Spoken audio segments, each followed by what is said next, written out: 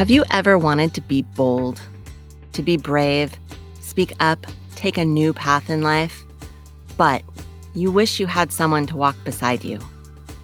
This is A Voice of Her Own, a podcast about our journey to agency, authority, and action. Each week you'll get inspiration, actionable practices, and support from me and from brave women of all kinds, walking their own path and telling their own stories. I'm Deva. I'm a trauma-informed coach and a doctoral student in psychology. So I know a few things about seeking an authentic life, but I'm still learning too. So join me as we support, encourage, and inspire each other. This is a podcast about showing up. This is A Voice of Her Own.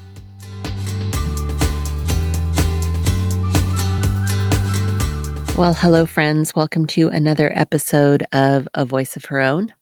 I'm your host, Deva Davisson, and this episode is about the fear of happiness. So the first thing I want to say is I just cleared out the hay barn yesterday, and I'm feeling a little stuffy, so just bear with me.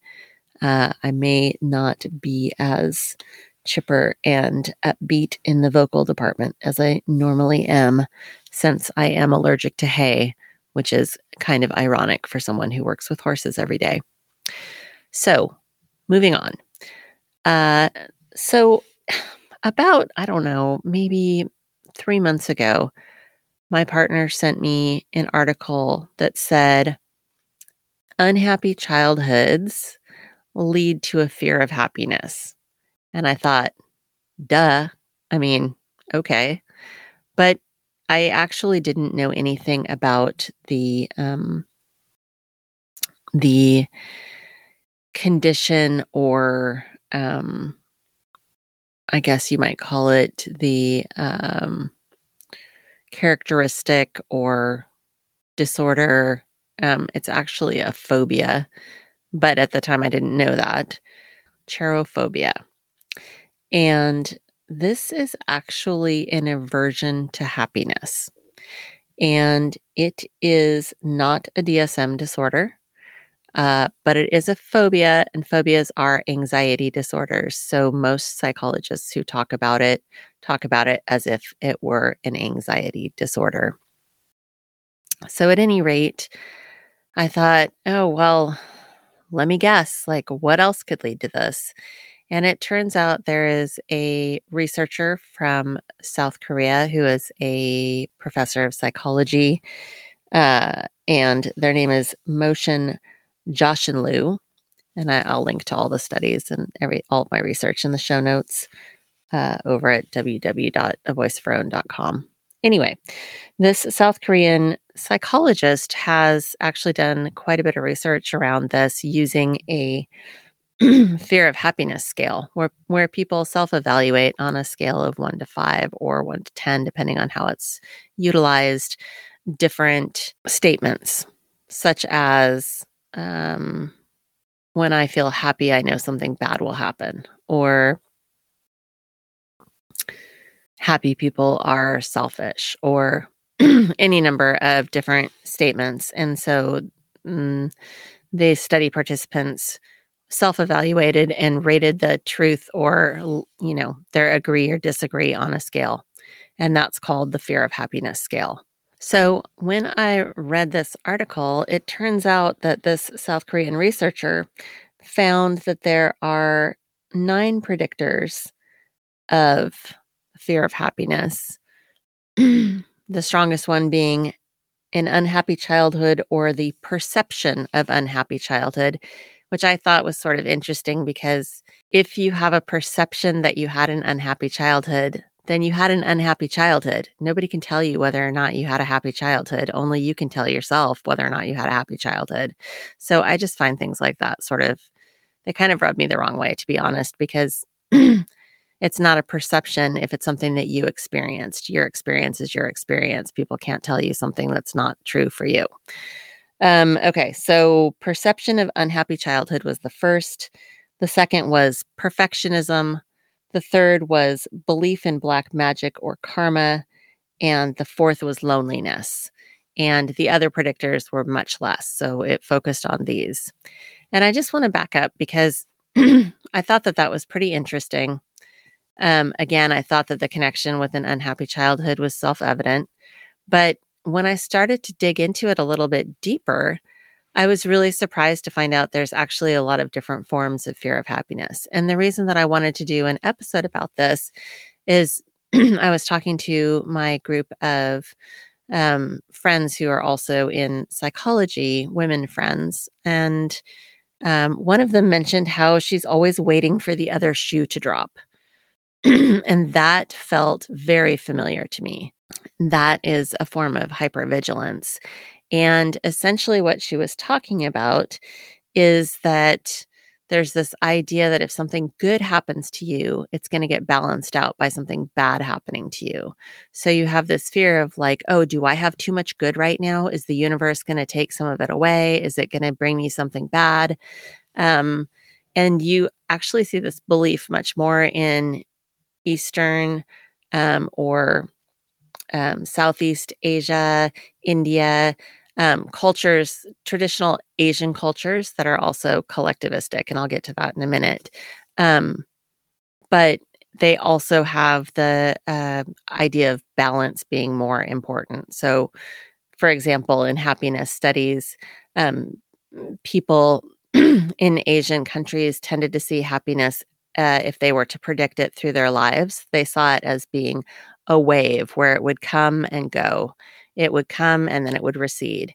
Whereas people in the West tended to see it as a steady increase in happiness as their life went on, if they were to predict what their happiness scale would be, what their happiness quotient would be. So, when she said that, "I'm always waiting for the other shoe to drop," I thought, "Yeah, me too." Like, that's something that I do, and I realized, like, "Oh, I should probably do an episode on fear of happiness because it seems that it's not just me."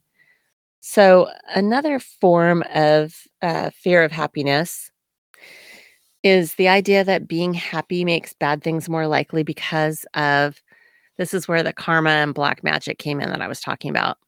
So karma, i.e., things have to balance out. Black magic, because people will become envious of you. People will become resentful of you. People will want to take things from you. Your the people you love or your possessions or your animals or the things that you care about are more vulnerable because other people won't like you if you're happy. They will be envious. And that's where the black magic comes in because even though here in the West we don't have a tradition of black magic, in many societies throughout the world, black magic is something that's utilized to take down your enemies. And so there's this pervasive belief that if you're not careful, other people will use black magic against you. And that's why, you know, there's the hand of Fatima or other protective gestures or protective images that people use against the evil eye, which is another form of black magic, right? So, so that's another fear of happiness. Uh, Another fear of happiness, and this is the one that I relate to like really the most, the one that I think is deep rooted, really challenging belief for me, which is that the loss of something that makes you happy is worse than having the thing that makes you happy to begin with. So when you get something that makes you happy, you immediately become extremely fearful that it's going to be taken from you. And I think that, again, going back to the quote unquote perception of unhappy childhood, if you had a childhood where you essentially were in a non-secure, non-consistent situation over a long period of time, that probably happened to you, enough times that you noticed it. And then I think secondarily, if you have an an anxious or an ambivalent or a disorganized attachment style, because of that, those things go hand in hand with being afraid of being happy. And what I have noticed is that this in turn goes really hand in hand with perfectionism, which, if you remember, here is one of it's the second actually top predictor of fear of happiness is perfectionism.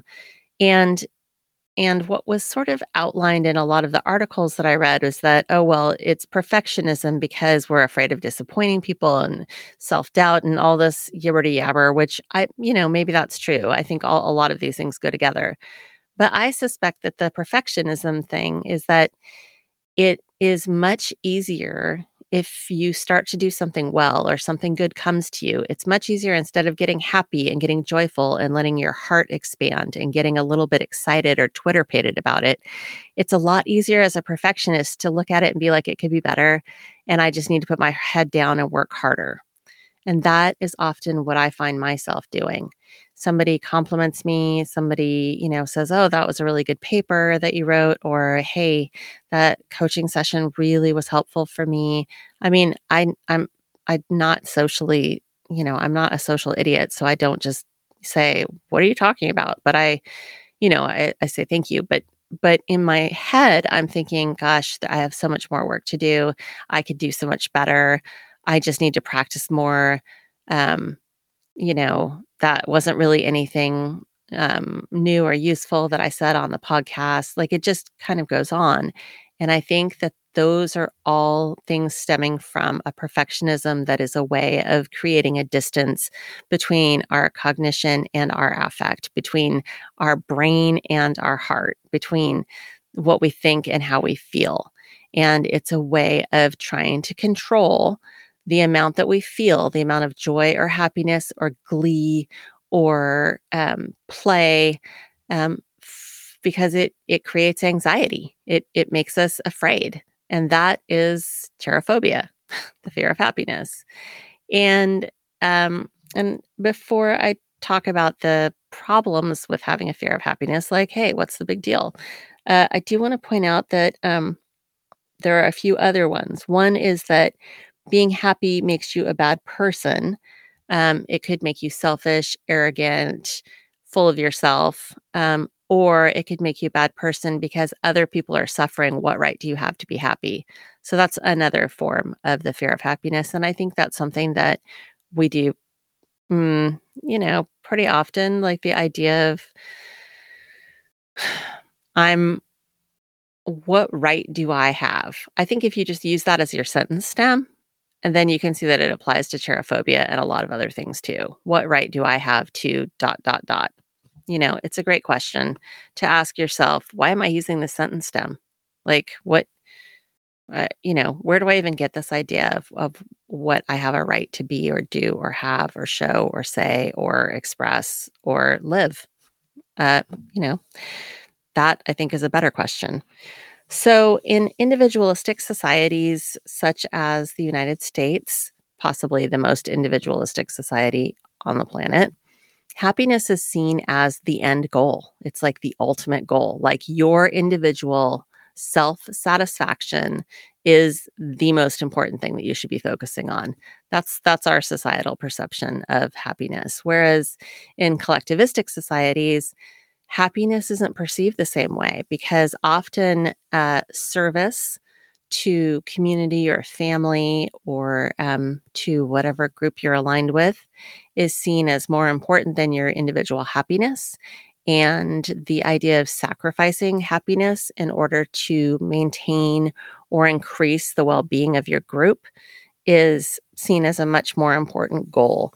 And so it does follow pretty obviously, and it's been shown by the studies, by the research I was talking about earlier from South Korea, that people in collectivistic societies rate higher on the fear of happiness scale. And that makes sense. But I do think, it's easy to say like, oh, well, sucks for them. But in fact, there are a lot of things in our culture as a result of our relentless pursuit of happiness and self fulfillment on an individual level that are causing widespread distress throughout our society. And it's pretty easy to see that there's too many people on this planet for us to individually pursue things at the expense of others. And when you have your own individual happiness as the ultimate goal, then that's essentially what you're saying is everybody else can just step aside. Um, I don't think that most of us intend to live that way. I think that for most of us, it's a balancing act. I think for women, it's often really challenging because we are, I think, conditioned to be more collectivistic in the way that we think. So we are constantly getting the mixed messages of do self care, put yourself first, don't let anybody, you've seen them all. I don't even have to tell you. With the message of, hey, make sure you care for others, don't be selfish, don't stand out. And ultimately it's just sort of it's so many conflicting messages that it ultimately leads to a kind of paralysis, I think. And I think a lot of women don't actually know what happiness would mean for them.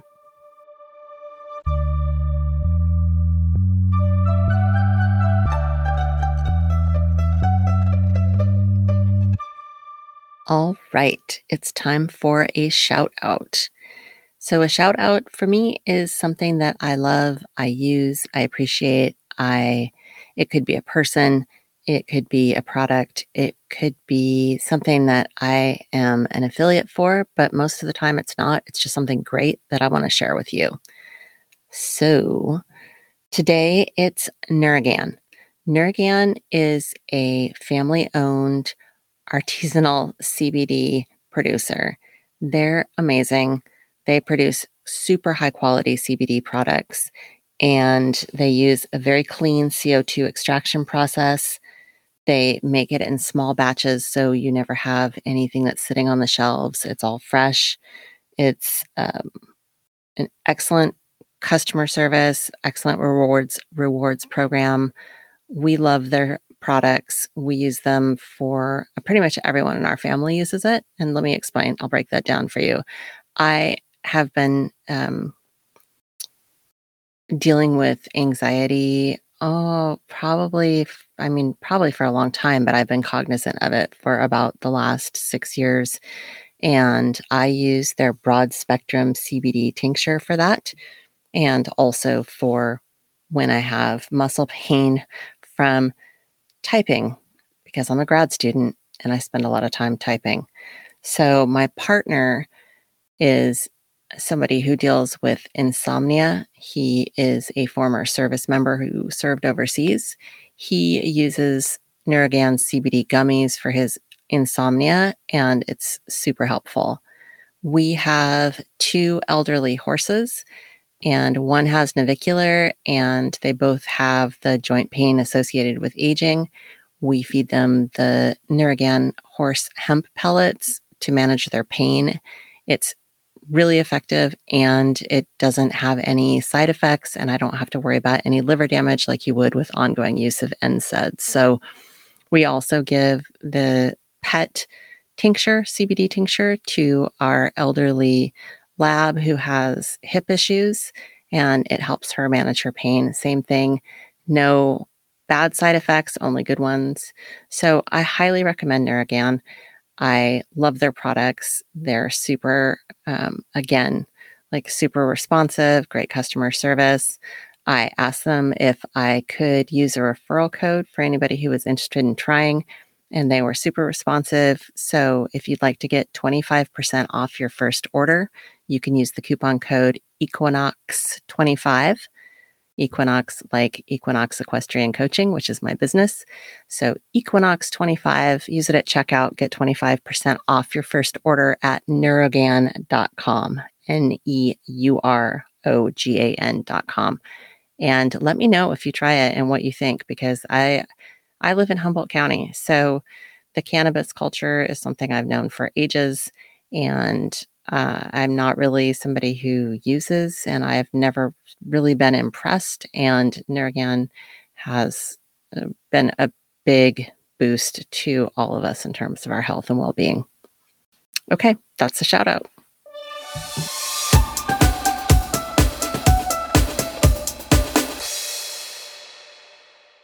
Because the definition is unclear, right? Is happiness contentment? Is it joy? Is it satisfaction? Is it well being? Is it excitement? Is it fulfillment? Is it, you know, like, who knows? I think that we get fed a lot of ideas of what happiness is, and we tend to just take them on without actually checking to see if they actually meet our own definition of happiness. And I think that's really important to investigate. It could be that you have a fear of happiness, and I didn't mention this earlier, but one of them is that, and this is again more common in a collectivistic society that values the sort of formality of roles more than maybe we do here in the US, but the idea that too much happiness is will make you too emotional. You will lose some of your self-control and you will act in a way that is inappropriate or puts others at risk because you are too happy. And in a way that sounds silly, but you can kind of see where that's coming from, right? You can see that we've all had that experience of falling in love, for example, and how giddy you are and how gloriously silly, happy, like could, you know, hop down the street. And, oftentimes we find that those initial experiences of having a crush or falling in love or any of those things that really um, jack up all of our feel good hormones and chemical responses also contribute to a lack of rational thoughts and thought processes and uh, often do lead to decisions that aren't great. Not always, not everybody's had this experience. It doesn't happen this way for everyone, but many of us can remember doing something foolish that we later wish we hadn't done because we were in that state of goofy, giddy happiness. And it's one thing to do that when you're young, but as you get older, you fear that there are more repercussions or more consequences, or there's more on the line, and you have more responsibilities and less of a desire to look like a fool, um, or to be taken as a fool. So it is, I think, another form of fear of happiness that we maybe become more susceptible to as we get older. So the idea that there is this aversion to happiness as a phobia or as an anxiety disorder, uh, it's just beginning to be studied, but it does appear to be comorbid, which means it occurs at the same time as uh, other, potentially other mental illness issues. And the most obvious one is that it is frequently comorbid with major depressive disorder. And one of the important thoughts about this is that the way that we go about treating depression is trying to willfully encourage people to be happy, like to be the quote opposite of depressed. But if somebody has a fear of happiness, if they have an aversion to happiness for any of the reasons that I've listed, all of which I think are extremely valid, even if they sound, silly from the outset, when you like unpack it and look through, you see that these are all really valid understandings and beliefs and reactions. Again, many of the things that we do that we look at as being somehow um, outside of the quote unquote correct response are just our own parts, our own survival parts trying to take care of us and prevent us from being hurt. So fear of happiness is another example of that. It's really your own um it's your own self, parts of your own self trying to prevent you from being hurt. And it's important to remember that. It's important to remember that these are valid reactions. They might not be the reactions that we want now, and they might not be reactions that are useful to us in this season of life or in this stage or in this situation, but that doesn't mean that they're not valid. It just means that we need to find other ways of acting, behaving, perceiving, etc., in order to have something that's more appropriate for where we are now. And if we're going to look at depression and try to treat it, it's really important for those of us in the helping professions to remember that before we can ask people to be not depressed by being happy, we actually have to treat the fear of happiness and we have to dig into where that comes from. We have to investigate, is it because of, you know, disorganized or ambivalent attachment? Is it because of cultural beliefs that are in conflict, say, between a family of origin culture and the current culture that we're in, which is true for a lot of people in the United States, right? They're coming from cultures that are very collectivistic and they're being kind of shoved into this individualistic box without any way to bridge that. That there's a lot of complexity around what happiness means when you're in that situation. So I just wanted to bring all of this up and kind of normalize the conversation and talk about it because I think there's a relentless positivity that we all deal with. And like I'm as much as the next person into, positive quotations and reframing. I'm a big believer in reframing and, you know, trying to keep a positive mindset because I think mindset's super important. But I also think that we do ourselves a disservice when we don't look at the complexity of our own experience. And part of that complexity is the fact that happiness isn't always great. That's not always the best thing. It's like you can't eat cupcakes every day. It's just not good for you. There are different forms of happiness that are appropriate for different times and places. It's up to us to decide what happiness means. And we need to be kind about unpacking whether or not we have a fear of happiness, if so, which kinds, where they come from, and what parts of that are useful and what parts are not.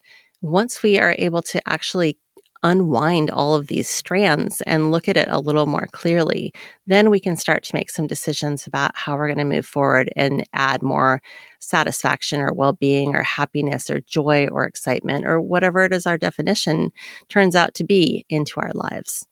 So I'm going to take a little break, and when I come back, we'll have the takeaway.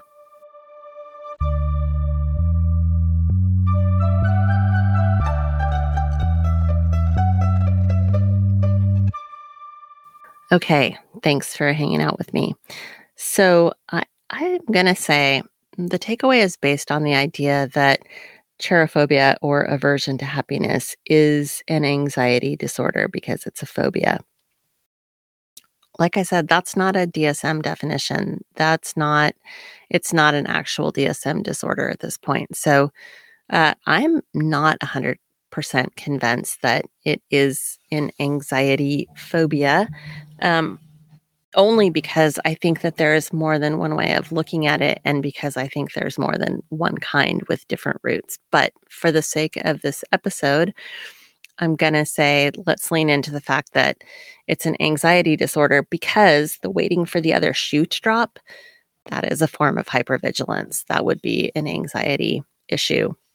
And likewise, if you're afraid that if you're happy, somebody is going to come take it from you or something is going to happen that's going to take it from you, that is also a fear-based, anxiety-based issue.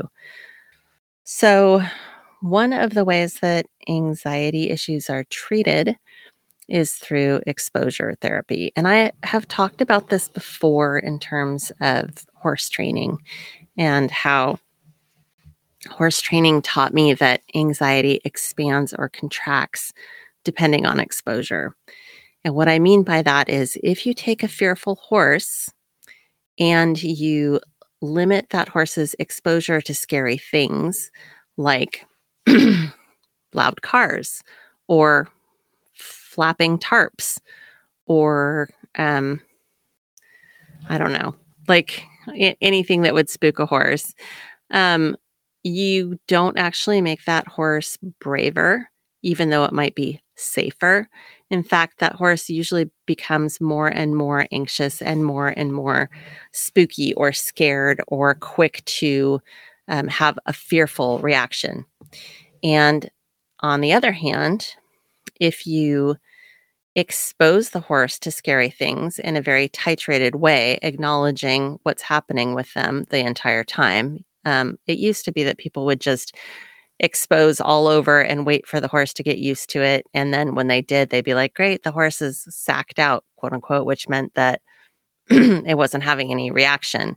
But now we have a much better idea of what happens in the nervous system. And we understand that people can become just shut down, and so can horses, where they're not responding because It's not a matter of being brave. They're not responding because they're in a freeze state. So, what we're looking to do now is to gently titrate the exposure and to allow the nervous system to reset through every experience so that over time, and again, in a small, measurable um, w- way that involves a recognition of what's happening and not overexposing or overfacing the horse or the person. But in this case, we're talking about horses, that you gradually build on those experiences. And then eventually you get to a point where you have a horse that trusts that when something fearful happens, that past experience has shown that you can withstand it and that there will be a good result from withstanding it. And that's sort of how you condition yourself to get through things that are scary.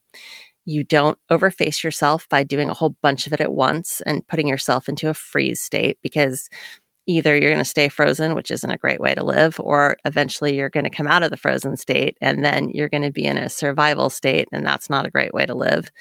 Um, so, what you want to do is enlarge your capacity.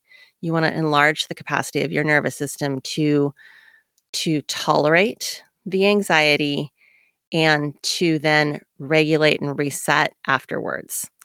And if we were to look at the fear of happiness as a potential trigger of anxiety or hyperarousal, of going over the window of tolerance, i.e., entering a place where you're actively having physical symptoms of arousal, of being tense, scared, stressed, ready to run, ready to freeze, ready to fight. Any of those things, even if it's only a minor level, means that you've gone over your window of tolerance. When you look at what is currently recommended for the treatment of cherophobia, there's really standard things, and these things are standard throughout almost any of the subjects I talk about. One is mindfulness, being in the present, not worrying about the future, not feeling guilty or regretting the past, being in the present. Being really aware of what's actually happening in the present, and being aware of the stories that you're telling yourself in the present about things that are happening in the present, past, and future. So, mindfulness. Another one is self care, making sure that you're getting enough sleep, that you're eating well, that you're getting exercise, that you have supportive friends and family. If you remember, one of the predictors of fear of happiness was loneliness. So, one of the things that we know is people need support, people need to be, they need to have social interaction. We're social creatures. So, that's part of self care as well, making sure that you're getting the social interaction that you need. So, all of those things are pretty standard issue. Hey, this will help. And that's true. Those are all true. But I'm going to suggest that you start a little regimen of exposure therapy to happiness, so that some of the things that you're telling yourself about it, i.e., if I am happy, I'll become an arrogant butthole. If I am happy, people will hate me. If I am happy, somebody will steal my stuff. If I'm happy, bad things will happen to me. You need to actively prove to your nervous system that that is not an across the board 100% truth that's going to happen every time. And remember, we have a negative bias. When we look backwards and we're remembering events, because of the way that we have evolved, we have a negative bias. It's more important for us to remember and fix our mistakes that might lead to us dying than it is to think back on the things that we've done well.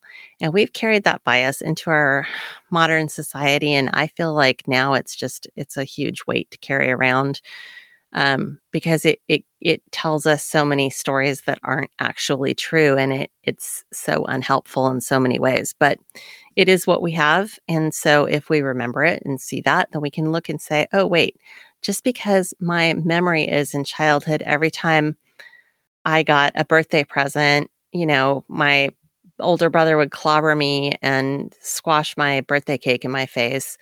That's probably not what happened every single year. I mean, maybe it is. I don't wanna if it is, I'm sorry that that happened to you. Chances are, though, it didn't happen every year. It happened once or twice, and now you think it happened every time. And so now you've built up this idea that you can never be celebrated because if you do, people are gonna resent you, and then bad things are gonna happen to you. You have to really ask yourself, and it takes a lot of self-reflection to ask yourself every time you have these reactions that are aversive to your own well-being, where did this come from? What actually happened? What are my memories? What can I ask other people? Can I get other people's perspectives? That doesn't mean that they're going to tell you what you experienced, but just to get some, historical perspective. Start asking yourself on a regular basis, what actually happened? What's the story that I'm telling myself? What does this story do for me? Even when it's something that doesn't seem necessarily positive on the outside, it has some usefulness, or you wouldn't still be telling yourself the story. It's giving you something, and it's important to figure out what that is. So, my takeaway is getting a little bit long right now. What I want to say is that giving yourself a small course of exposure therapy to happiness means choosing small acts of happiness every day. It means choosing them, choosing to do a few things that you know make you happy. You get to set your own definition of happiness. It could be something like, I had a Mexican hot chocolate today and I sat there and spent 5 minutes being incredibly mindful of how delicious it was. And I let myself experience it with all of the sensuality of my body and all of the appreciation for the glorious history of chocolate and how loved it makes me feel. You could go for a walk and for 5 minutes be like, wow, this wind on my face like reminds me that all of my nerves are alive and so on and so forth. It could be fixing dinner and having the moment of like, oh, these, onions smell amazing and I'm so grateful that we have a meal to eat together tonight. It could be when you finally settle in bed thinking like, I have a roof over my head and I'm so like grateful to be warm. And so some of those like little tiny acts of happiness, I didn't mean to make them all about food. I'm Italian. That happens. Um, some of those little tiny acts of happiness, you can recognize them by gratitude. And so in your self inquiry, in your journaling, in your writing, and asking yourself questions about what's actually happening for you. A little sidebar is just your little gratitude practice of small things. I'm so happy I have warm gloves. I'm so happy that I have hot water. I'm so happy that I have, a partner who helps me raise our children, and so on and so forth. Extrapolating that gratitude into in the moment, combining the mindfulness and the gratitude means that you can recognize and be present in an act of happiness and just be with that. Make it small. Don't make it a big deal. Be with that. And then afterwards, let it go. And then check in with yourself a few times during the day and be like, hey, did a piano hit me? You know, is everybody still safe and healthy? Is everything okay? And actually give yourself some feedback on it and say, wow, I was happy today and everything is fine. I was happy today and I am still okay. I was happy today and my world is running fine, or, just as I expect, or as I would like it to, whatever. Give yourself that feedback because you're trying to layer these new understandings that it's okay to be happy. You need to layer them because your fear of happiness is a very layered thing that happened over a long period of time. So start working on being the broken record that's layering that understanding that it is okay for you to be happy. It is not something you need to fear, that you can take care of yourself and that you deserve it. I hope that was helpful. I am always really just so pleased that you took the time to spend with me today as I worked through this for myself. And I hope that that is something that you can take with you. And I will see you next week.